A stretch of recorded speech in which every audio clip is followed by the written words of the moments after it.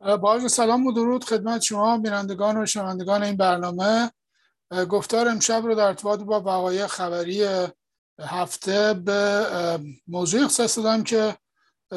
عملاً در ارتباط با ایران هست.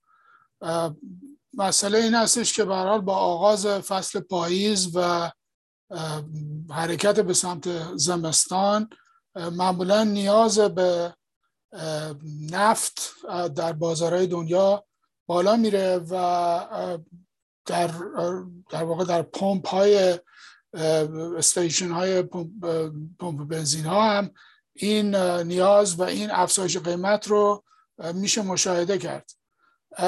بعد از در واقع مسئله کووید که سال گذشته قیمت ها رو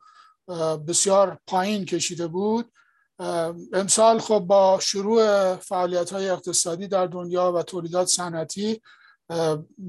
بازار نفت هم شروع به افزایش قیمت کرده مثل بقیه کامادیتی هایی که در بازار بورس وجود داره و در واقع به فروش میرسه. نکته اساسی این هستش که به هر حال الان با توجه به یک سری اتفاقات ژئوپلیتیک که در دنیا در جریان هست و عمدتاً دو وجه عمده میشه برش انگشت گذاشت، این قیمت ها نقش عمده ای رو در بازار بازی میکنن. مسئله اول مسئله لغو تحریم های ایران هست. خب بعد از دولت آقای ترامپ، با وجودی که آقای بایدن قول رو داده بود که هرچه سریعتر به برجام باز میگرده و طرف ایرانی هم امیدوار بود که با بازگشت دولت آمریکا به میز برجام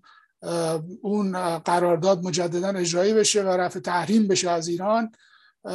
شاهد بودیم که در عرض 8-9 ماه بعد از ریاست جمهوری آقای بایدن، با توجه به انتخابات ریاست جمهوری در ایران و عدم مشخص بودن به هر حال کسی که مسئولیت رو بر عهده خواهد داشت، این یه مقدار ایجاد فضای میشه گفت نامشخص و بحرانی رو در این قضیه ادامه داده. از طرف دیگه یه سری فشارهایی هستش که آمریکا بر چین وارد میکنه و به طور کلی تفاوت‌هایی است که در شرق آسیا دولت آقای ترامپ با آقای بایدن داره. همطور که میدونید از زمان آقای اوباما هم دولت بایدن اوباما بیشتر توجه استراتژیکشون به شرق آسیا بود و کنترل چین هم عمدتاً مسئله اقتصادی هست و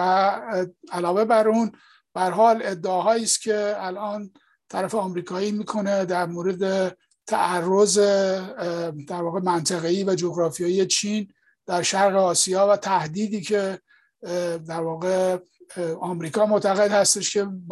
مؤتلفین با او و متحدین ایالات متحده در شرق آسیا باهاش روبرو هستند و این متحدین حتی شامل کشوری مثل ویتنام هم میشه که یک سیستم در واقع سوسیالیستی رو اداره میکنه ولی در تقابلاتی با چین خلقی قرار داره. نکته‌ای که تازگی ها به هر حال به این معادله افزوده شده، پذیرش ایران به اون اتحاد شانگهای هست که در حال دست ایران رو باز میکنه برای فروش نفت به چین و به هند که هر دو عضو توافقنامه شانگهای هستند و به هر حال قصد عمده ایران هم برای ورود به این توافق چیزی به جز این نمیتونسته باشه که بتونه در واقع صادرات نفتی خودش رو به این دو کشور حداقل به حد قبل از تحریم‌های آمریکا برگردونه و دلایلی که به هر حال با سیستم بانکی داخل شانگهای ممکن هستش که موجود باشه بدون پرداخت دلار در ازای فروش نفت. در حال همه اینها باعث شده که مسئله چین به یک بازی عمده، به یک حرکت عمده در این شطرنج دیپلماسی دنیا تبدیل بشه و افزایش در واقع قیمت فرآورده‌های نفتی در بازار هم حاکی از این هستش که این احتمال وجود داره که دولت امریکا به هر حال یا دولت آقای بایدن در این شرایط نزدیک شدن به پایان سال نخواد که این فشار حداقل سیاسی رو از جانب مردم داشته باشه. امروز مثلا یک گالون بنزین در غرب امریکا حدود $4 خرید فروش میشه، در شرق امریکا چیزی حدود 3.10 3.20 و این در واقع معدل قیمت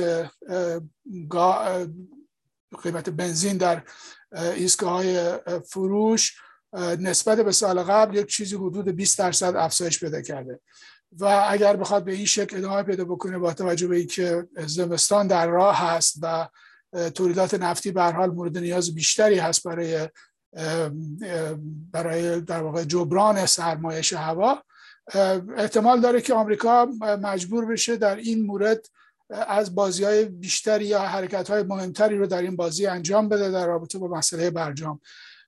الان 2-3 ماه هست که تقریبا از انتخابات ریاست جمهوری در ماه ژوئن تا الان مذاکره‌ای در وین صورت نگرفته بین طرف‌های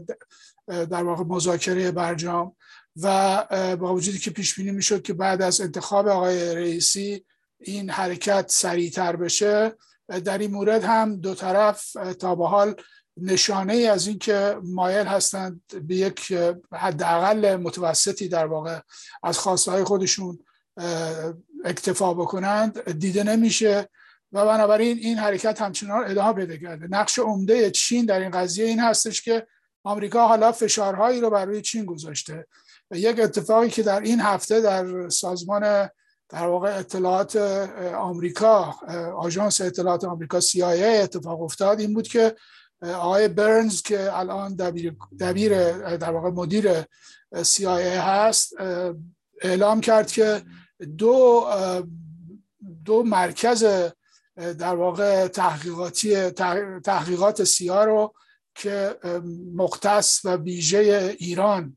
و فیلیپین بوده رو تعطیل میکنه و این دو در واقع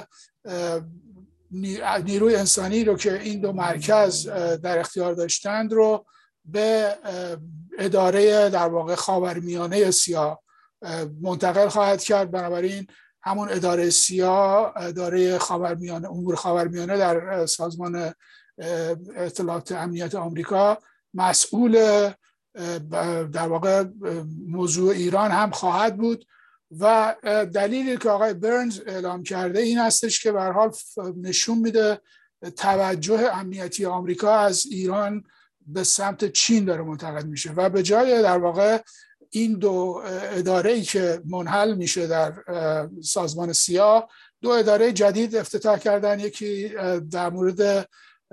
یکی در واقع ویژه چین هست و دومی در مورد خطر و تهدیدات سایبری برای CIA و به این ترتیب این هم یک حرکتی است که نشون میده دولت امریکا مایل هست که به نحوی برخورد خودش رو نسبت به ایران نرمتر بکنه یا احساس واقعا میکنه که خطری از جانب آمریکا یا از جانب ایران یا تهدیدی از جانب ایران امریکا رو به اون شکل تهدید نمیکنه و شاید بیشتر تبلیغات آقای ترامپ بوده در دوران ریاست جمهوریش و نه اینکه یک خطر واقعی برای امنیت آمریکا باشه. در حال در مجموعه این شرایط به نظر میرسه که آمریکایی‌ها مایل هستند که یعنی باید یک امتیازی رو بدن، یا امتیاز رو به ایران بدن و ایران رو وارد بازار نفت بکنن تا قیمت نفت رو بتونن پایین نگه دارن، یا اینکه با چین وارد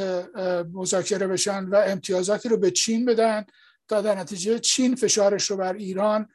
در مورد عدم خرید نفت ادامه بده و ایران رو مجبور بکنه که پای میز مذاکرات هسته‌ای بیاد. نکته در این میان حالا این هستش که واقعا دولت آمریکا و دستگاه‌های دیپلماسی ایالات متحده در مجموعه این شرایطی که وجود داره چه تصمیمی رو خواهند گرفت و به طرف کدام یک از این دو هدف پیشروی میکنن، مسئله کنترل توسعه‌های چین یا اینکه فشار گذاشتن روی ایران و آوردن ایران به داخل در واقع به قرار برجام و در نتیجه برداشتن تحریم ها. همونطور که گفتم اینا دو وجه یک بازی است که الان آمریکا با در واقع طرفهای سیاسی خودش داره انجام میده و هر کدوم در واقع اهمیت بیشتری برای آینده امریکا، برای امنیت امریکا داشته باشه، اون حرکت رو انتخاب خواهند کرد، یا به سمت چین میرن یا به سمت ایران.